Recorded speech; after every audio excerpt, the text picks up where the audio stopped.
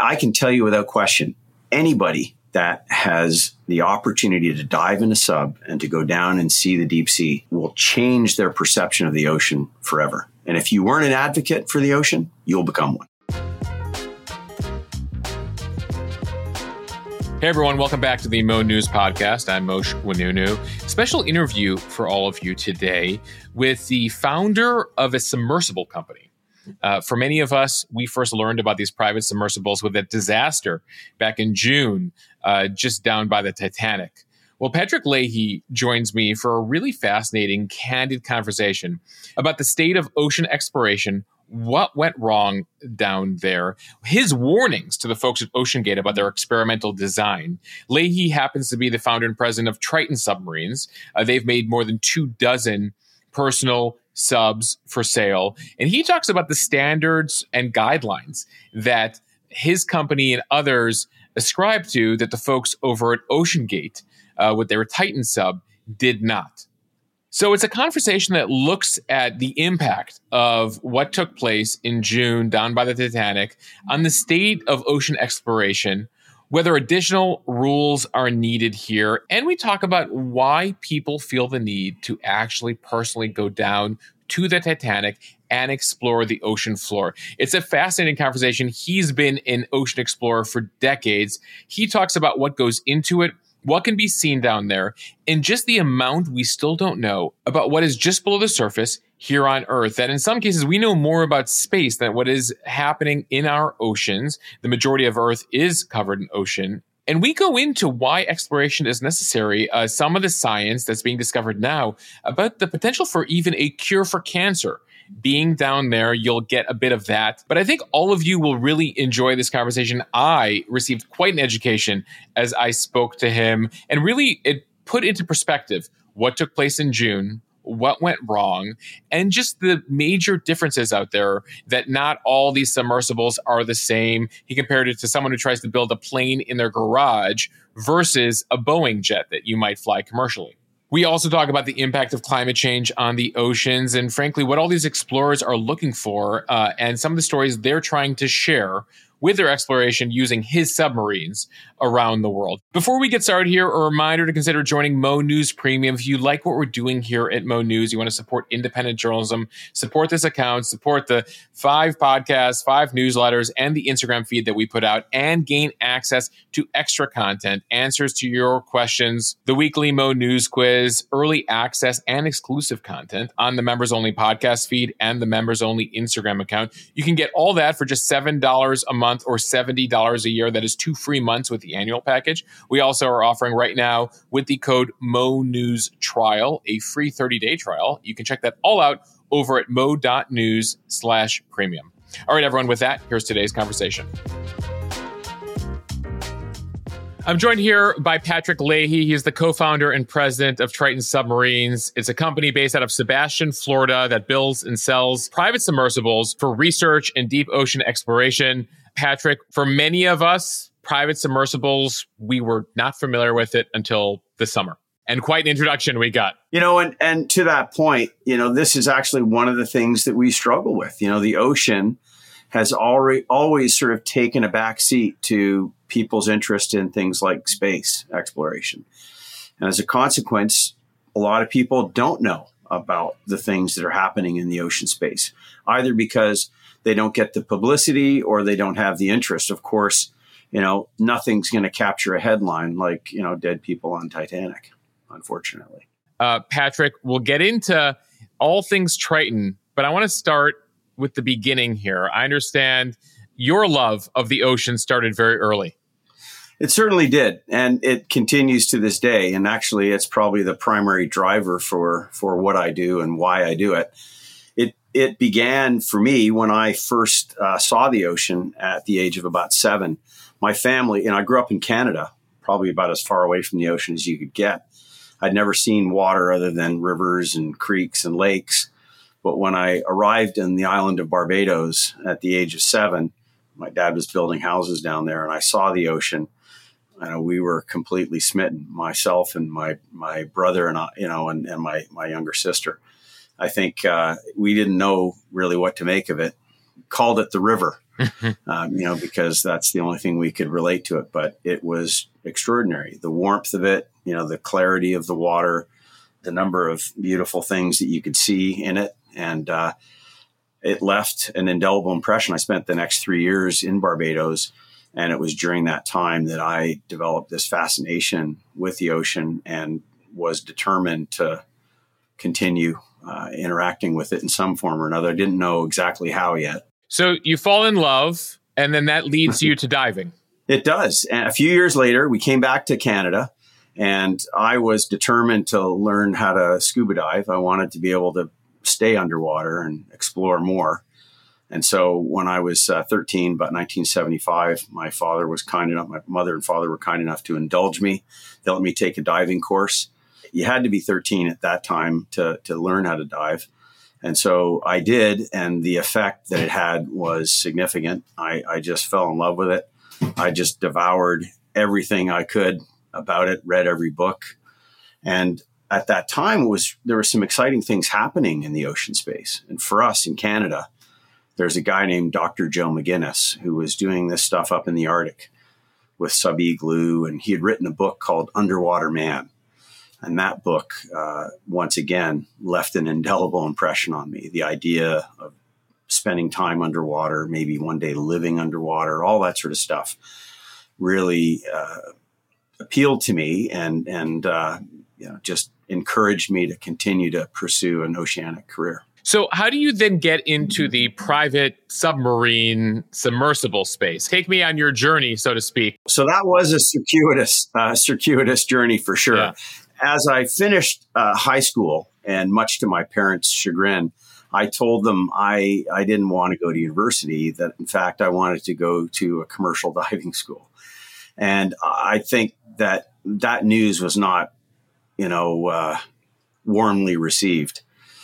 But I just was determined to work underwater. And I thought, the simplest and fastest way to do that was to go to a commercial diving school, learn how to work as a air, mixed gas, and saturation diver, and work on the oil and gas platforms as a construction and an oil field diver.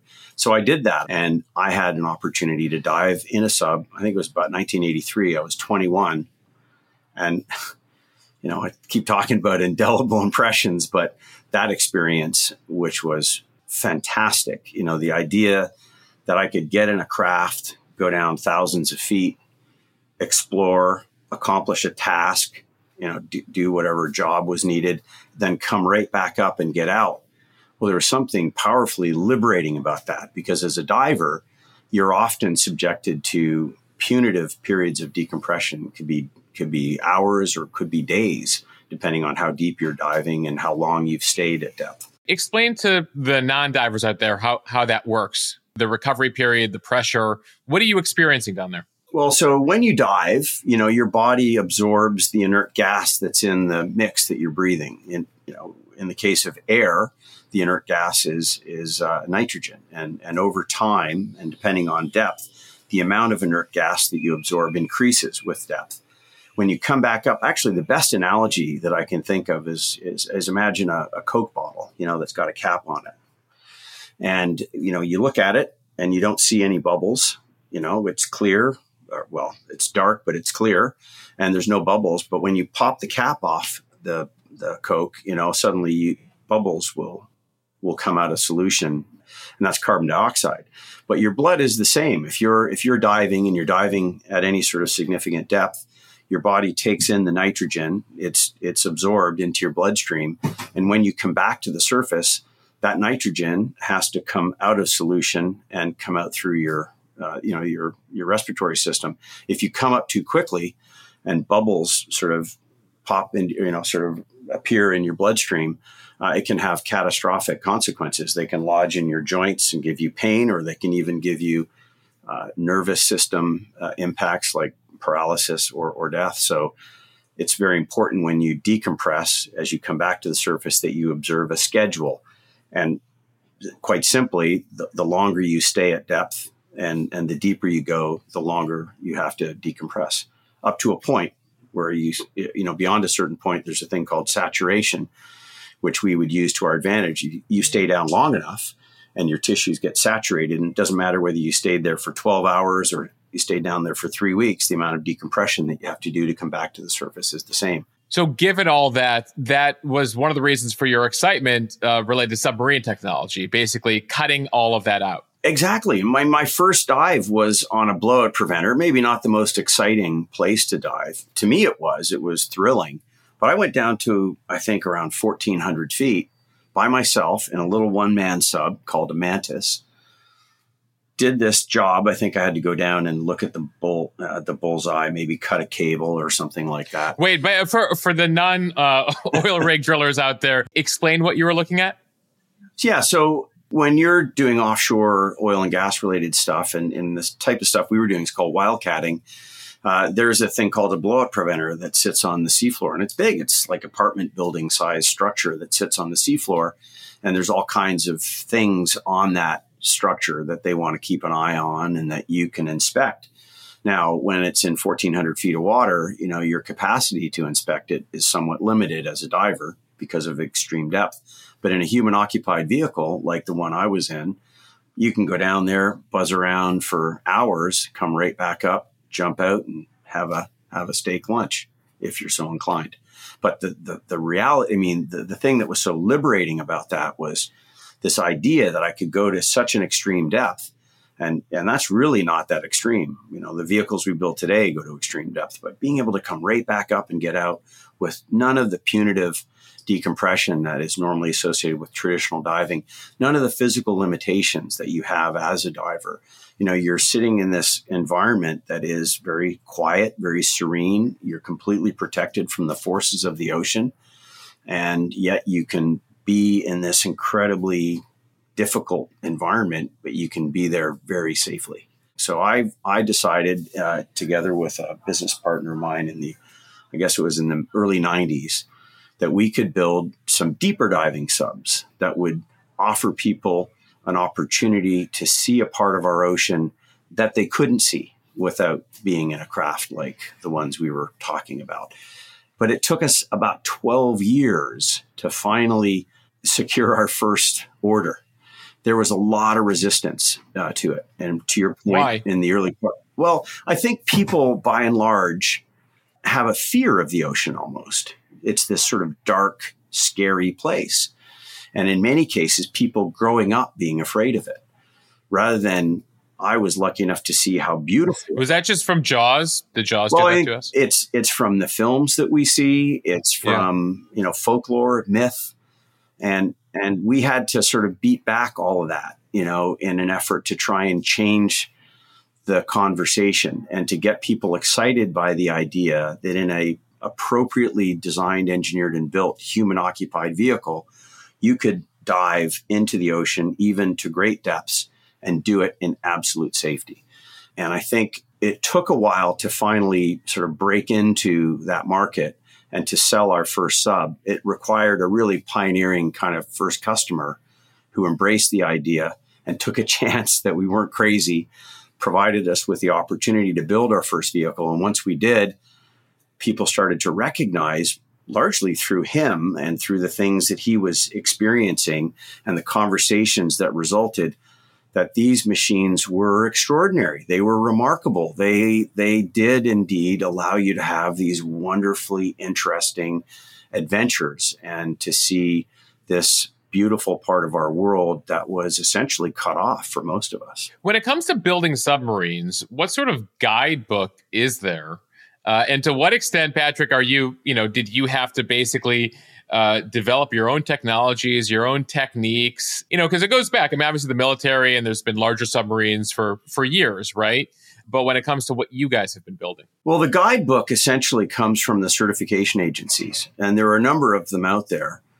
I won't bother to list them, but the certification agencies developed rules for human occupied vehicles. Initially, because they were being used commercially. They were taking people, human beings, into the deep sea. There had to be rules governing what was safe and what wasn't safe. And so they established these rules early on. And like anything, they're dynamic. So they're changing, they're evolving. These are international organizations. These are private groups. No, these are international organizations. Think of it like, the FAA. These are the groups that we have to, these certification agencies, the primary ones are American Bureau of Shipping, used to be Det Norske Veritas, Germanischer Lloyd, or DNV/GL. Lloyd's Registry of Shipping, Bureau Veritas. There's NKK in Japan. There's a number of them. There's the Russian Registry, the Italian RINA. But the two most sort of prominent and I would say most prolific certification agencies in our little world, which is, human occupied vehicles, would be ABS and DNV, certainly. And we work a lot with those agencies. And those rules have been developed over 6 decades. And what's interesting, and I think very important for us to cover in this conversation, I'm sure we'll get to it, is that accredited subs, certified subs that go through this very arduous, time-consuming, thorough, and expensive accreditation process have a 50-year track record of perfect safety. And to me, that means they are, there is no safer form of transportation, if you can call a sub transportation. I suppose it's not really for getting you from A to B. But the fact is, the rules that govern the safe design, engineering, manufacturing, and operation of human occupied vehicles are very highly evolved and developed and incredibly thorough and wide-ranging. And as a consequence, when we craft a sub that gets that certification from an independent third-party certification agency, it means you can use that sub. First of all, it's designed to do what it's supposed to do, but it's going to be safe and people can use it and they can use it with confidence. And that is something that I think, had we insisted on it, the Ocean Gate tragedy would have never happened. Yeah. But anyway, I'm probably getting ahead of myself. No, that's exactly where I wanted to go because, I think it's important to note, we didn't know much. Most of the public didn't know much about the private submersible market, that these even existed, or that there were rules and regulations, certifications, any of that, until we watched the events unfold this summer. I imagine this is a relatively small business.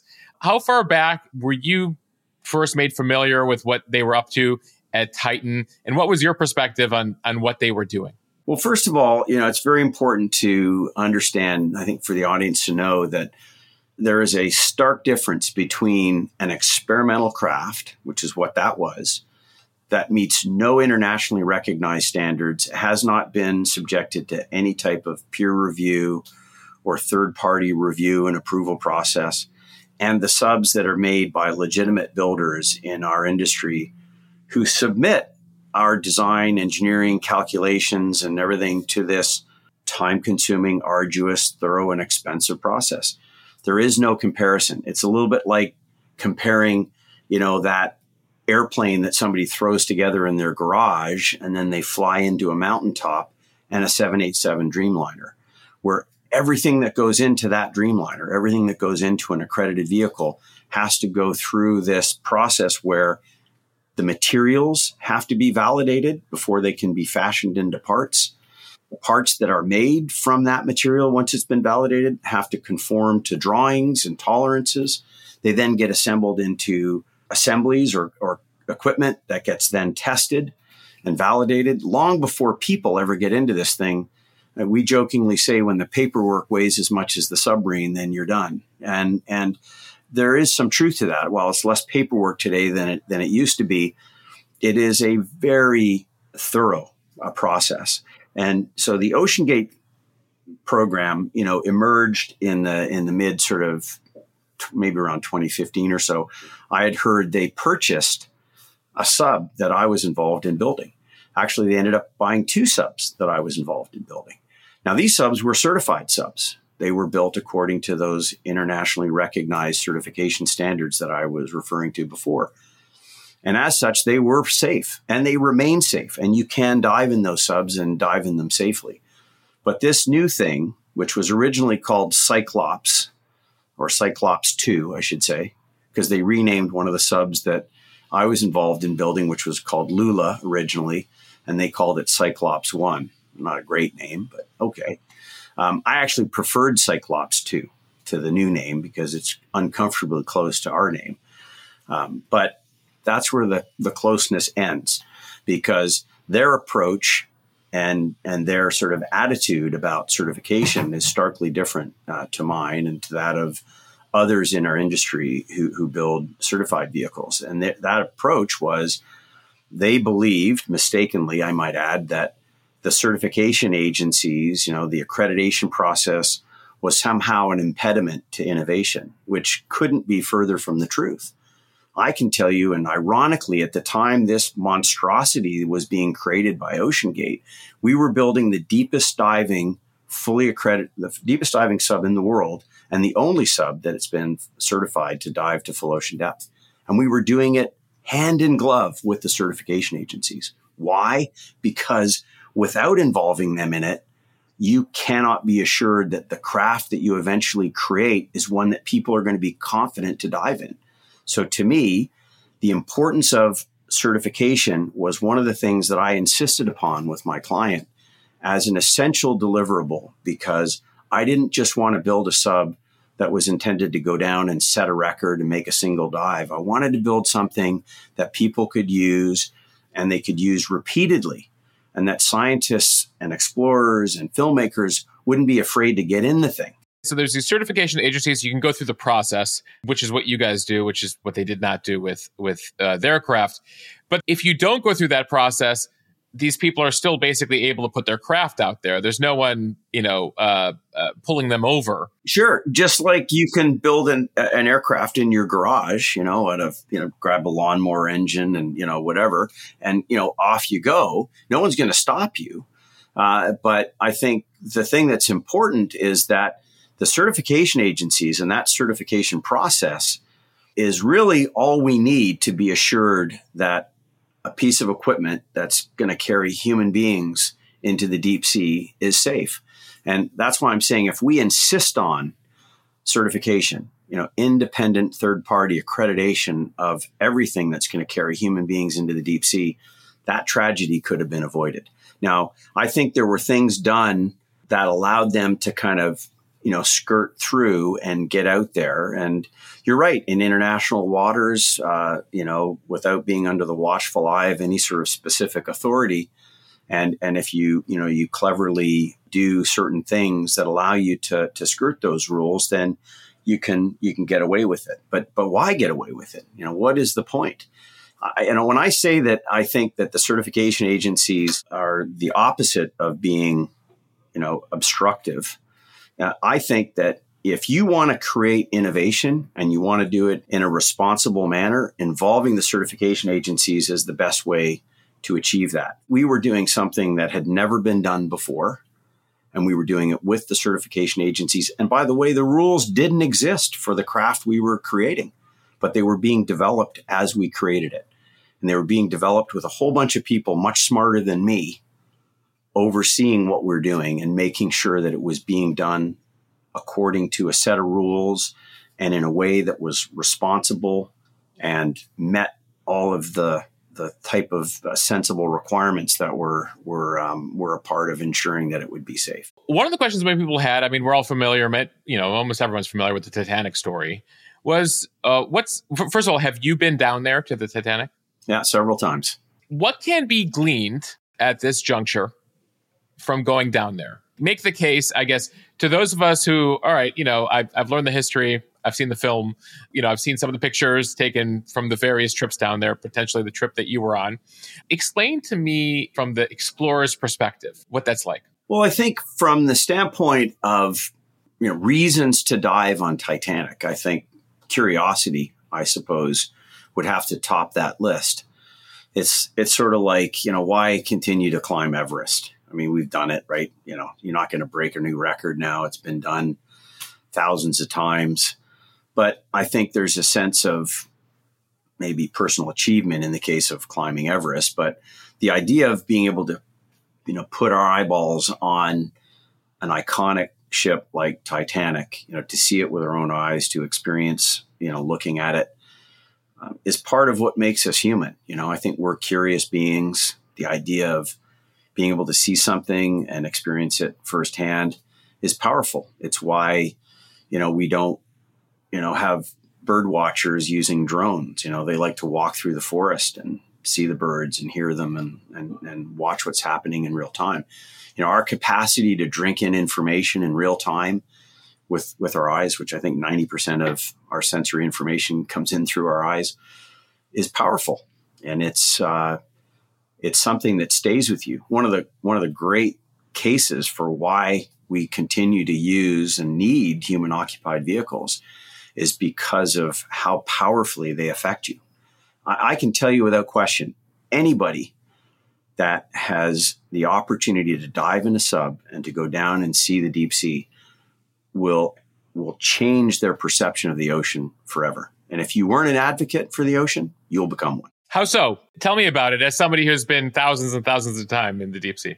Well, I think it's like it begins with the fact that we misunderstand it. For the most part, most of us do not know how extraordinarily beautiful the ocean is, and in particular the deep ocean. Many of us have put on a mask and swam over a coral reef and looked at how colorful and pretty it is. Some of us have been fortunate enough to dive and get quite a bit deeper and see some even more interesting things. But when you get down into the deep sea and you're seeing things that you couldn't otherwise see, and in many cases, we have this perception of what we think it's going to be like. Oh, it's this dark, scary place. People often say, oh, there's nothing to see down there. After you get down 150 feet, there's nothing to see. Couldn't be further from the truth. The deep sea is an extraordinary part of our planet. It's beautiful and it's vast. And by the way, largely unexplored too. What, it's like 70 or 80% of Earth, right?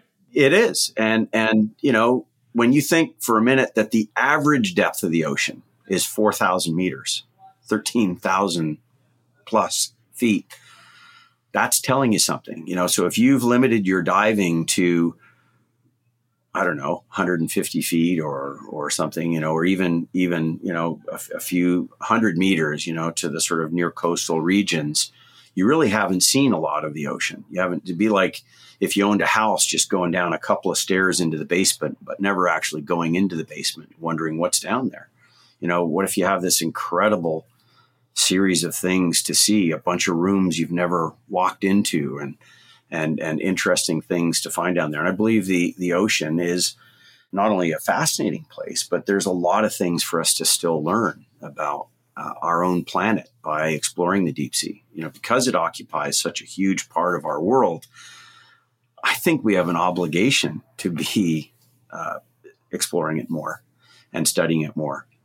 Back to Titan and Ocean Gate. Yes. I know that one of the people that we lost there, P.H. Nargile, was a friend of yours. Yeah, he was a good friend, dear friend. I mean, I knew him for more than 2 decades.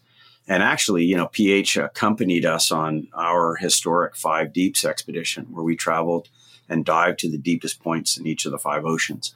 And I actually encouraged PH to get involved in the project early on because of his, really unprecedented background. Brilliant man, and had done so much in the deep sea and very highly regarded.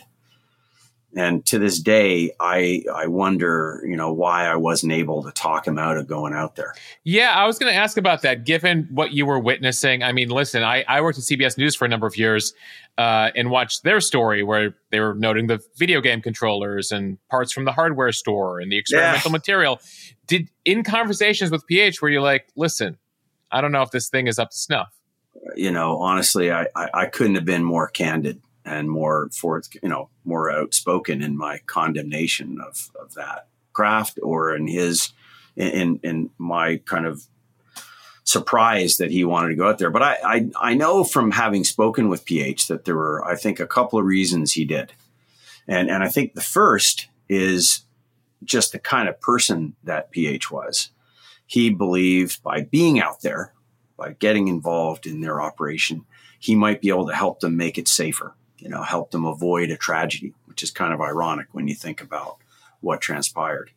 And I believed in his heart, he thought that was the case. But in addition, PH had a fascination with Titanic that I don't know I've ever met anybody else, except for maybe Jim, that was as fast. Jim being James Cameron. That's right. Yeah. And I think PH was so enamored by that wreck and the opportunity to see it again that I think he was willing to overlook the downside, the safety risks. And maybe he trivialized them or didn't. Well, you have to be a certain level of risk taker to go down there on a daily basis, even in the safest of crafts, right? Not really, though. I would disagree. I think that is the popular belief that, oh my God, in fact, that's one of the myths we have to fight against is these things must be incredibly complicated, very dangerous. Christ, you get in one and there's a better than average chance you're not going to get back out again. You're really taking an unacceptably high risk. And that, by the way, is perpetuated by films, even documentaries where you're watching a film. And I sometimes see the films and I laugh because they say, oh, well, these guys are running out of oxygen. They're lost. They don't know what they're going to find. And it's to build drama. It's to make the documentary more compelling. And, I guess get more people to watch it. But the reality is these vehicles are incredibly safe. They're much safer than the car that you get in every day. And you don't think anything about doing that. It's kind of amazing. We have this discussion on a completely separate front when it comes to these self-driving cars, right? That they're rolling out across the U.S. And I'm like, listen, on an annual basis, 45,000 Americans die in car accidents. And, like I said, human occupied vehicles like the ones we build here at Triton Submarines that are fully accredited, have a 50 or 5 decades track record of perfect safety. And people say, oh, well, they kind of blew that. No, they didn't, because that was not an accredited vehicle. That was not a sub that was fit for human occupation. That was not a sub that had gone through what I consider to be the essential requirements of validating it for human occupied use. It's been a few months now, and you sort of led me there. What has been the impact? I mean, there's public perception, there's policymaker perception, there's the potential customers of your product's perception. If you kind of take me through the impact of OceanGate on the state of your business. Well, it's significant, no question, because as you say, people don't discriminate. So people perished in this sub. And as a consequence, that must mean subs are dangerous. And by the way, I'll extrapolate that out, Patrick. There was, the recent launches, the space tourism, thing we're watching right now with Elon Musk and Jeff Bezos, et cetera. And there was the most recent launch, I think, with Richard Branson's, team. And it was interesting. The notes I was getting from, people who follow our various accounts being like, wait, didn't they learn anything from the Titanic thing? Like, why are they going into space? And in people's minds, sort of experimental exploration, it's all in one big bucket. That's right. And the fact is, the stuff that we do is not experimental. We hold ourselves to an extraordinarily high standard, and as we should, because I take the responsibility that we're building crafts, building machines that people get into and go down thousands, if not tens of thousands of feet. Everybody here recognizes that means, you cannot take risks. You cannot do something that hasn't been tested and proven and been reviewed by people other than, those who might design and engineer them. You have to make sure the subs are being kept and maintained appropriately, that the people who operate them are appropriately trained. All of that, by the way, is under the purview of the certification, the classification societies. And so as long as you insist on that accreditation, you can be assured that the machine is safe. And you're right, though, in terms of impact. I mean, number one, I had a number of clients who contacted me and thanked me for warning them about diving in the OceanGate.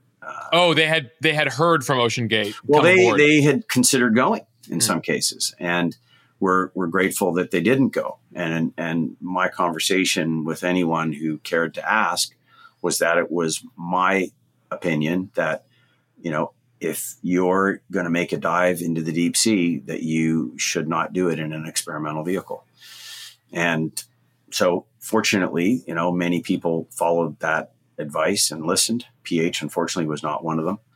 And I think that so anyway, going back to the question, which is, has there been an impact? certainly one of the impacts is that. Another impact is people who don't discriminate are thinking, geez, we even had customers saying, hey, look, I don't know, is this thing safe? And we have to help re-educate our own clients that, we are not the same, that we, the craft that you own is not experimental. It has been through the mill and it has been tested multiple times and by the way, certification doesn't just start with design and engineering and go through to the point you finish it and then you hand the keys to somebody and then say you're off on your own. It stays with the sub throughout its entire lifetime. It's a thing that's renewed every year. So they're retesting these vehicles. Absolutely. And there are, specific requirements that you have to follow. So there's daily checks, weekly checks, monthly checks, quarterly checks, annual checks. And then there's special periodical surveys that happen every 3 years. And it doesn't just, as I said, it's not just confined to the vehicle itself and how it's being maintained, but even the people who are operating it. And are they appropriately trained and experienced?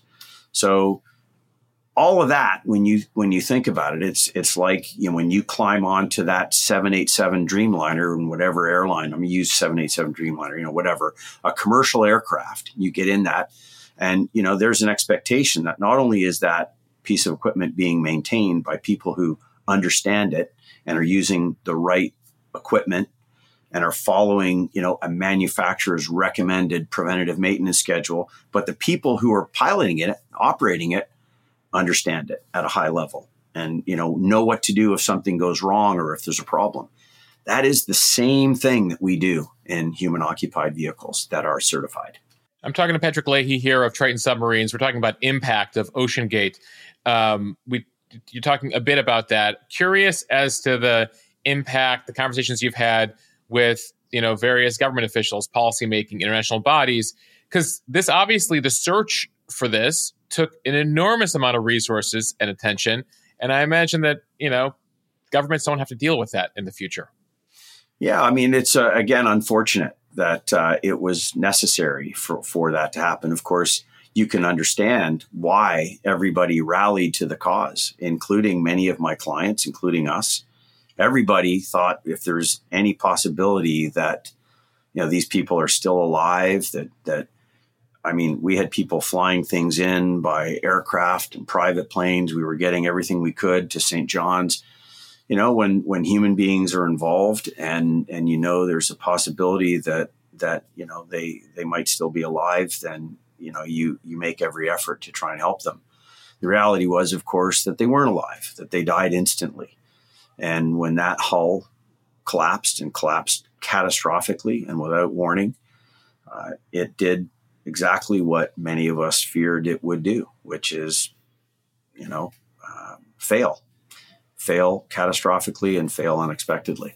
And that's because the material that it was made from was not appropriate for that application. It was a capricious material that over time was weakening. With every cyclic use, that hull was getting weaker. Imagine if I told you that every time you drove in your car, it was degrading in its safety and its performance. And that at one point, you aren't going to be able to hit the brakes or, something like that. It would definitely be something that might call into question the appropriateness of that design. What needs to be changed, though, on a regulatory level? How do governments police this? How do these agencies police this? What are the lessons out of OceanGate for the industry? And what rules don't exist right now that need to exist? I think the simple change that needs to be made, and that has to be made, should be made, is that we insist on accreditation, on certification, on classification society compliance with any craft that's carrying human beings into the deep sea. That's it. You insist on that, and it will be safe. Basically, make vehicles like that illegal, effectively, to be taking people in. Nobody can stop an individual from building something like that, in their garage and going out and operating. There's a whole group of people that build these type of craft. And, I think if you build it and you're operating it and you're putting your own life at risk, that's an entirely different scenario to building something and getting members of the general population to climb in it, assure them that it's safe, and take them diving. I mean, as I said, it changes fundamentally when you're inviting people to join you in this craft. And I think it's then incumbent upon you to hold yourself and the equipment that you're operating to a higher standard. Just for perspective here, how deep were they, and the crafts that you build at Triton, how deep do they go? So the deepest diving sub that we build will dive to 36,000 feet or 11,000 meters. That, by the way, is the deepest place in the ocean. That's the Marianas Trench. That's the Marianas Trench. And by the way, the sub that we built has made 20 dives to that depth. And it's made over 100 dives between 6,000 and 10 and 11,000 meters, which is the Hadal zone, from 20,000 to 36,000 feet. The Titanic lies at 3,700 meters, about 12,600 or 700 feet, about 1/3 of that depth. So we built an accredited sub, fully certified, classed by DNV, that goes to 36,000 feet. In fact, I'm very proud of the fact that on that certificate, it says unlimited diving depth, any ocean. And I don't believe there's ever been a certificate issued like that before. And how many people can get in your crafts? Just 2. 2 people. Okay. Yeah, it's small, but that's partially a function of how deep that you're going. I mean, the pressures at that depth are crushing. 16,000 psi, 1,100 bar if you're a metric person. Translate 16,000 psi to the average person. So 16,000 psi. Here's a great way to describe. In fact, I had an author ask me this one time. So we're all familiar with a 747 jumbo jet, big aircraft. One of those full of fuel weighs something like 750,000 pounds. Big, heavy, clunky machine. I wouldn't say clunky. That's probably not fair. It would take 292 fully fueled jumbo jets piled on top of the sphere, the human occupied capsule of our Triton 36,002 to equal the pressure that it's at 36,000 feet. So several hundred jumbo jets sitting on top of your craft. That's what you build for. That's the kind of pressure we're talking about. Like think, Eiffel Tower on your big toe, that kind of thing. Can't even imagine. You've built about 25 crafts so far? That's right. Who's buying these crafts? Well, our clientele are predominantly private yacht owners, and they buy them to put them on their vessels and then take them any place in the world they might want to go and explore. And imagine that you've got this machine that when you get to some interesting place allows you to not just do terrestrial exploration, go ashore and climb a mountain or whatever, but to be able to go underwater, in some cases thousands or tens of thousands of feet, to see what lies beneath the sea. I think it's interesting that it took this long, but it's exciting to see how enthusiastic people have become about owning a sub, owning a human-occupied vehicle. Are they learning to pilot these things themselves, or are there pilots they have to hire to pilot these things? We can teach anyone to pilot the sub. It's not difficult. I'd love to say you have to be like super brilliant, but I'm not that brilliant, and it's really not difficult. In fact, subs are incredibly simple to operate. They're easy to maintain. They're reliable. They're fun. They're exciting. And they have to be. If you're putting something like that into the punishing kind of environment of the deep sea, you have to build things that are simple and reliable and incredibly tough and robust. And that's what we do. And to teach someone how to operate one is not difficult. I could spend an afternoon with somebody and they could pilot a sub. To become a good pilot, though, just like if you want to become a good aircraft pilot, it's more than just knowing how to make it go up and down and backwards and forwards. It's understanding how it works, knowing what to do if something goes wrong, how to fix it if you break something. And that's really where the training comes in. And we provide that training.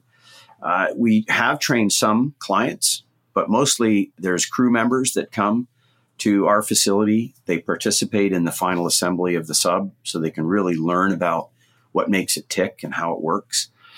And we go through schematics and we show them how to rebuild things and how to test things. And then they watch as the sub is commissioned, and they get involved in the commissioning process. And eventually then we integrate it onto the vessel. And then they're taught how to operate it from that vessel, and you learn all the sort of unique things about it. But most of our clients are private owners. Some of our customers are doing fantastically interesting things with their subs, though. They're making documentaries. They're underwriting really ambitious science expeditions, incredible exploration expeditions.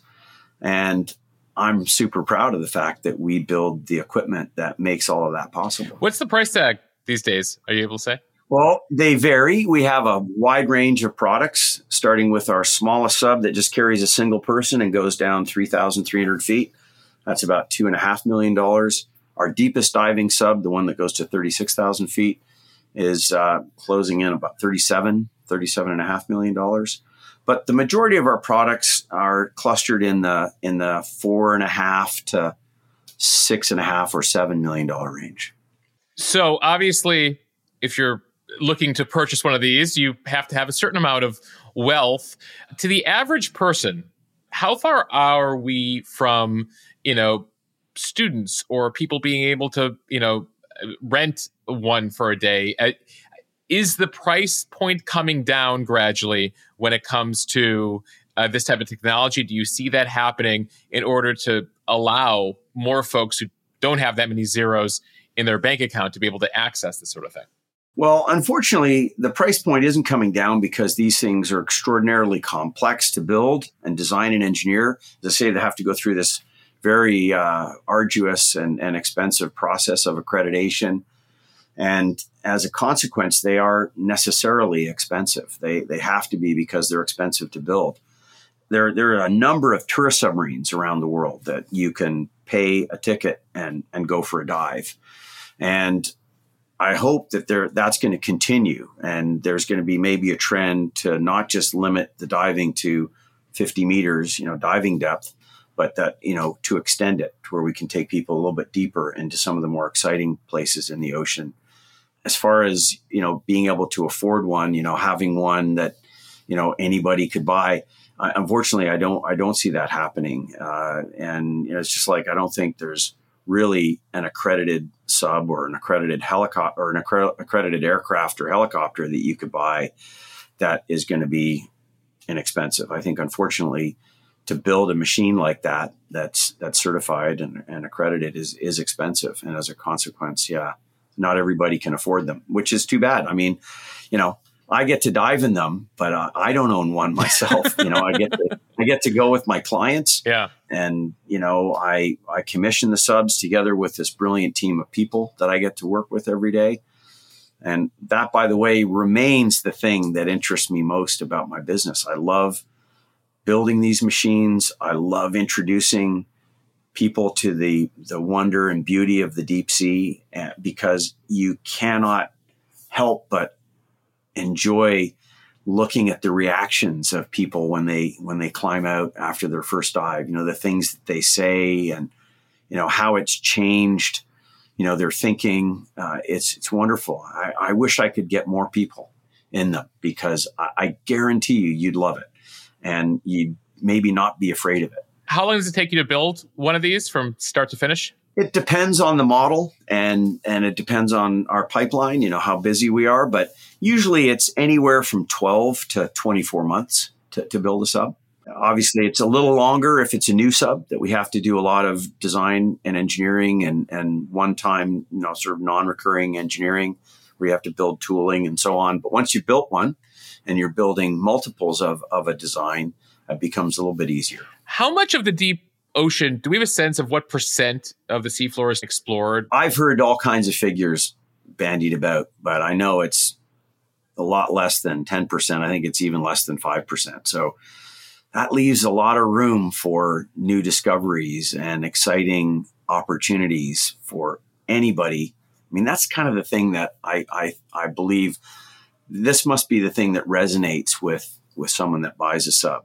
This idea, this notion that you climb in it, you put it in the water and you go underwater and you are most likely, almost certainly seeing something that nobody else has ever seen before. I mean, I don't know what could be more interesting, more fun than that. There are parts of this planet that still no human being has set their eyes on. Yeah, I mean, vast areas of our planet that haven't been explored. We did this expedition in 2019 called the Five Deeps expedition, where we dived to the deepest point, as I said, in each of the five oceans. That had never been done before. I mean, just that is extraordinary. Some of those trenches, no human being had ever been down in them and seen them. And what we need to be doing isn't just, that's great because you're setting records and all that sort of stuff. But what you really need to be doing is doing sustained exploration in these remote parts of our ocean. Yeah. What are we learning that has like a practical benefit to us potentially? So I'll give you a great example. Somebody shared an article with me the other day about some type of a microbe found in the deep sea, the very part of the deep sea that we're talking about mining, by the way. And this microbe, they've determined that it is incredibly effective at killing glioblastoma cells. So brain cancer. There could be a cure for cancer at the bottom of our ocean. There could be. There could be solutions to our energy problems, solutions to our food problems. There's all kinds of things for us still to learn.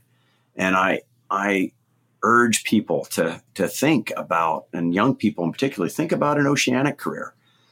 Maybe don't go the route I did with diving school and all that, or working on a rig as a diver. But I think being in the ocean, getting involved in things related to the ocean is something that we desperately need on this planet. We need to be taking better care of our own world, and most of that world is water. We had Paul Nicklin on this podcast a couple of months ago. There you go. Amazing photographer. Wow. Amazing photographer. Also a lover of the ocean. Yeah.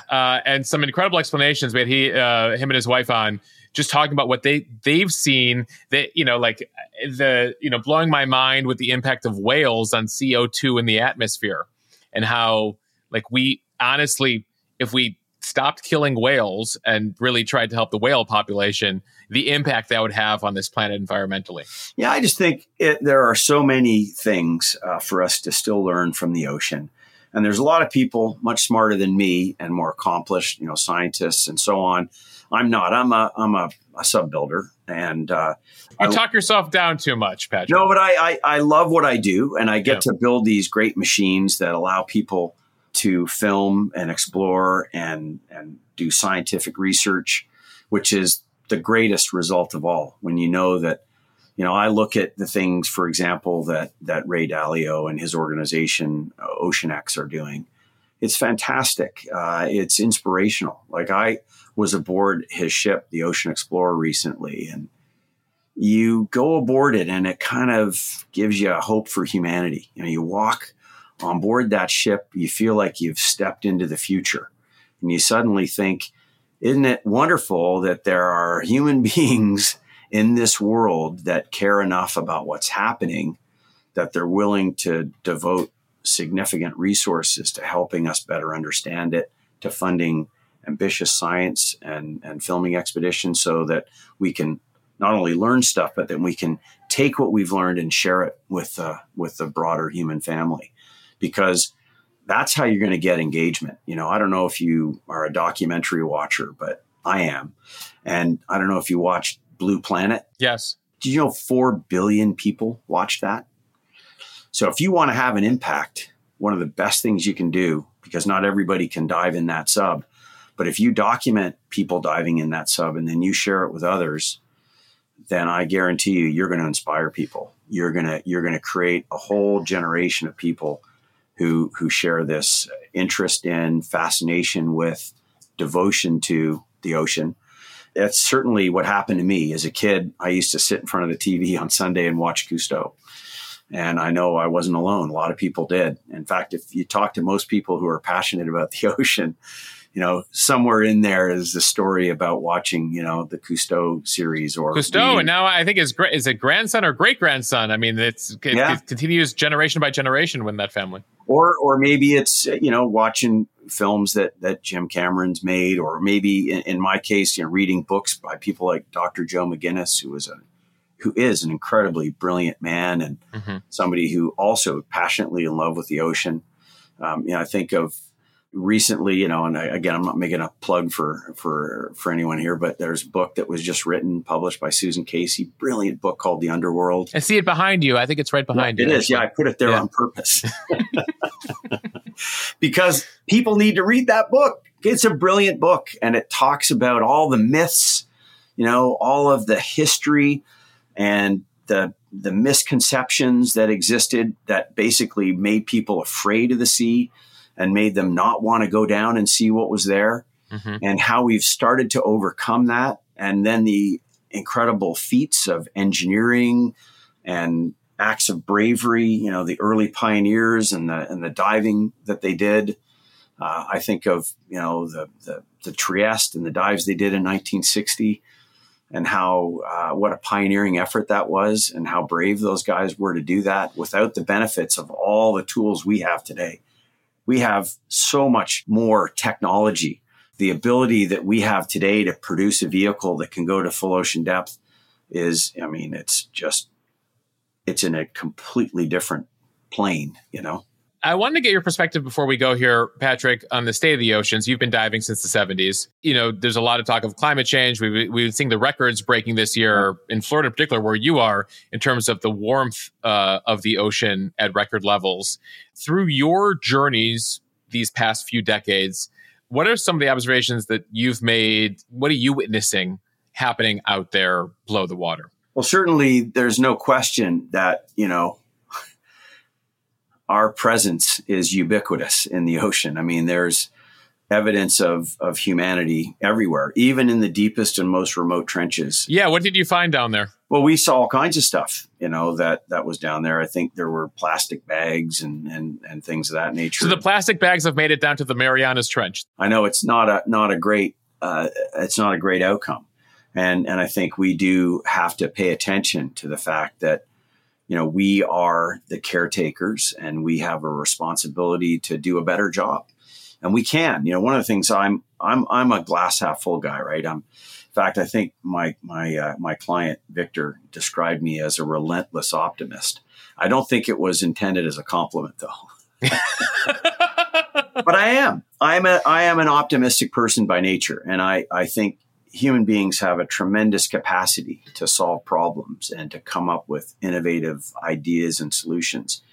And if we could just devote a fraction of that intellect, intelligence, and those brilliant ideas and how we could be better caretakers of this planet, then we could change the trajectory that we're on. So, without getting too philosophical, I believe that we have the capacity to do it. My hope is that we just need the will. And one of the great ways to create that will is to get people more engaged with the natural world and seeing the effects of our own activities. So whether it's pollution in the deep sea or the things that are happening terrestrially, when people see it and they are confronted by it, and then they start to think about how we could change it and combat it, that gives us a chance to do something incredible. Rather than looking for another planet, I think we should be... We keep looking for them, but they all happen to be a few light years away. And when you actually translate the light years, you're like, I won't see it. As far as I can tell, this planet is pretty fantastic, and that we really have a duty of care, responsibility to look after it. So I hope that in some way, the machines that we create that connect people viscerally with the deep sea will encourage people to take care of it better and to think about ways that we could reverse the things that we're doing and change that trajectory that we're on. No better way to go out here, Patrick. Thank you so much. It's always good to be talking to a optimist, especially somebody who works in the news and sees so many negative headlines on a daily basis. But yeah. I appreciate how candid you were, the perspective you bring here, a very unique perspective, because the vast majority of humanity, 99.9999%, have not gotten to see the things that you've gotten to see. Yeah. Well, I hope I could change that in some way. And maybe it's just by seeing it in a documentary, but I guarantee you more people see it and more people will become interested in it and start caring about it. So thank you for the opportunity to speak with you and for your, very interesting questions. Thank you, man. All right, I want to thank Patrick Leahy again for that incredible conversation, the perspective that he provided here on a news story we were all following in June, but was worthy of turning back to get some more perspective. You can learn more about his company over at tritonsubs.com. That is TRITON subs, SUBS.com. All right, as we conclude here, a reminder to consider joining Mo News Premium. If you like what we're doing here, you like this extra content, and frankly, you like what we're doing every day with the podcast, with the newsletter, with the Instagram feed, supporting Mo News Premium helps us keep that going and growing, helps support us growing our team and our coverage. And you also get access to members-only content on a special Instagram feed and a special members-only podcast feed. Right now, you can get Mo News Premium for just $7 a month or $70 a year. That is 2 free months with the annual package. You can also try us out with a 30-day free trial. You can do that over at mo.news/premium. Use the code MoNewsTrial. All right, thanks for listening, everybody. See you soon.